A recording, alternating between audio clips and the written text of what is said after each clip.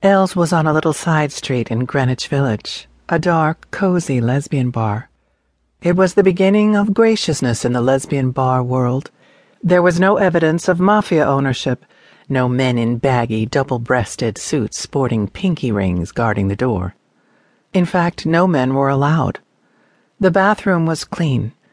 The customers didn't seem to be divided so much into butch and femme. Most looked like young college girls, well-dressed and without the heavy makeup some habitués wore. Hookers were often regular customers of gay bars. Their butches waited for them there. But there was none of that in Elle's. The women behind the bar and at the door were welcoming. The music was mellow, Jerry Southern singing "You Better Go Now," and Frances Faye crooning "I'm Drunk with Love."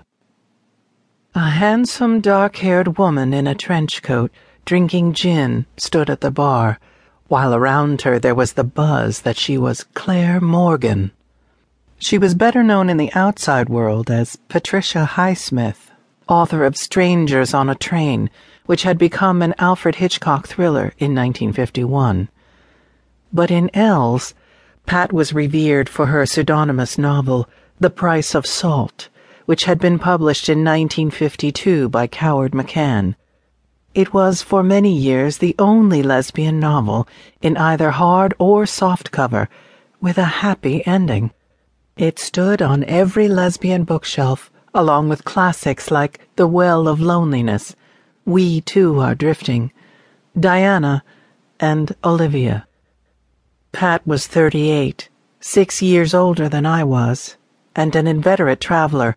Perhaps I had never met her for that reason, for she liked going to gay bars as I did, and as my partner did not.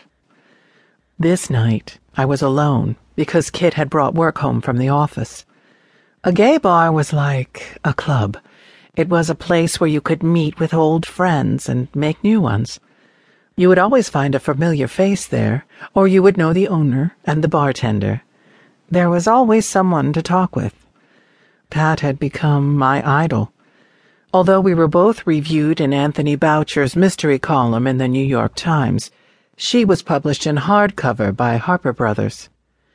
As Vin Packer, I was one of Gold Medal Books' mystery suspense paperback tough guys, and as Anne Aldrich, a softcover reporter on lesbian life. I somehow found the courage to go over and introduce myself. Pat was tall and thin, black shoulder-length hair with dark brown eyes. She looked like a combination of Prince Valiant and Rudolf Nureyev. She was as different from the usual woman I was attracted to as night from day, and I think vice versa. We were probably both drawn to more feminine types, what used to be called girly girls. But we were both writers and hearty drinkers. We had very little trouble establishing an immediate rapport. When a table became free, we sat down. Pat smoked Gauloises and drank gin neat.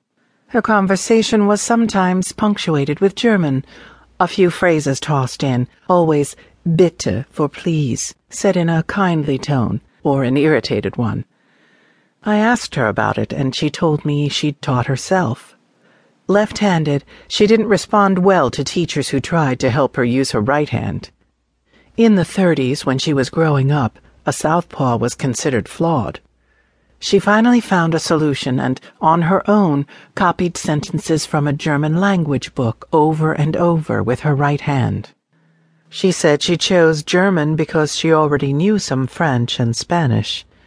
But as I got to know her better, I realized that it stemmed from a melancholy affection for the father she never really knew.